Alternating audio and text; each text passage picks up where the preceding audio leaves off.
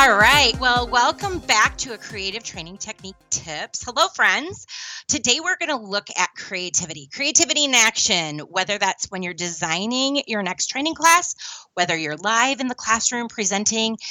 Creativity is what we use to continually improve and create knowledge and value that's used to inspire and motivate our customers. That's what we do at the Bob Pike Group. It's one of our core values. And so creativity is important for us, not just in how we design things, but it also is a really big part of neuroscience. We don't want to always do the exact same thing. So for instance, if you're putting together a training class and you're using the same opener and closer that you did in another class, well, that gets kind of old and boring.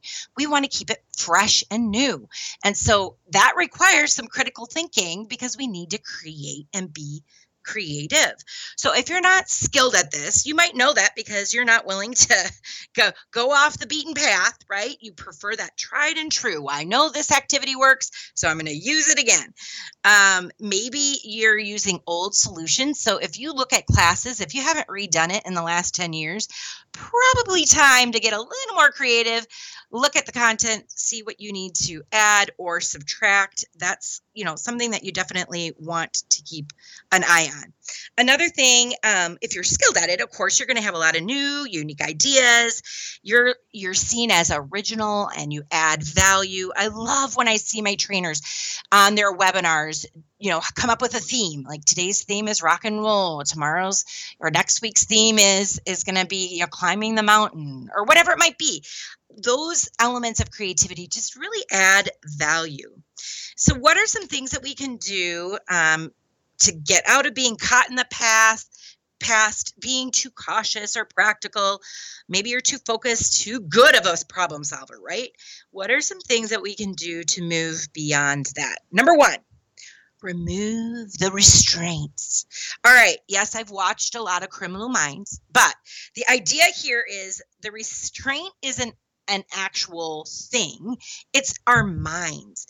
Being creative requires us to think outside the box. I hate that saying, right? Oh, let's, push the box and those things. It really is like this big, huge circle, never ending. We can stretch it. We can grow it.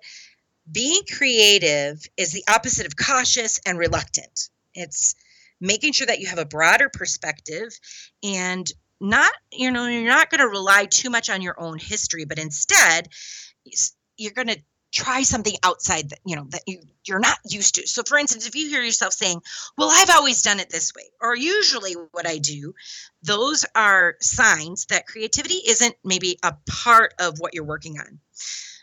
I would also say you need to actually make time to really focus in on how can I be more creative. Creativity can be done. I love watching my kids play their games, their creative games that help them, like Minecraft, where they're building and they're creating, because that skill is going to be carried over into their regular lives. Like they are carving out dedicated time in their own way to practice being creative. I want you to think out loud. I know for me, I work best when I can just talk with other people. I was working with one of our consultants, Amy, and we were just working through a program that we were putting together for a client. And she's like, oh, my word, in 45 minutes, I got like 5 hours of stuff done just because we were brainstorming together. That is totally value add, and it can save a lot of time just thinking out loud, discussing with someone else.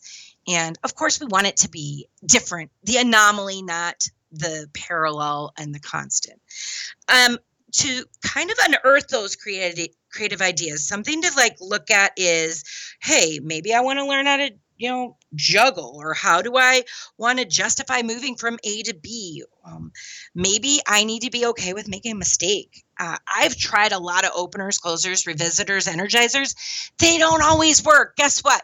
If it doesn't work, I toss it, or I might try it again, but in a different way. Adapt, adopt, apply it in a different way.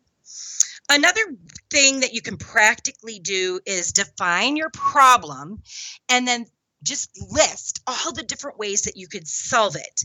Allow at least half of your time to define it. So you're doing the analysis, and then half of your time to think about how could I solve that problem differently than what I did the last time. Of course, I like that group think because it really does give me a lot of different perspective, but I don't tell people, oh, I'm going to use your ideas.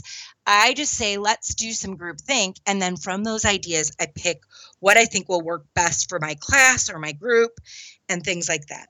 So as you facilitate people through this process or facilitate yourself through the process, really think of the analogies that will help you to be a little more creative. I like to put myself in a creative atmosphere, lots of different markers, lots of different colors, lots of different tactical like balls and koosh balls. I like to have those tactical things to help generate creativity. If this is you and you need to work on that creativity, start with maybe a stupid video game to just kind of get your brain outside the normal box. I'm Becky Pike Blue. Thank you for listening, and hopefully you'll be a little more creative in your next class.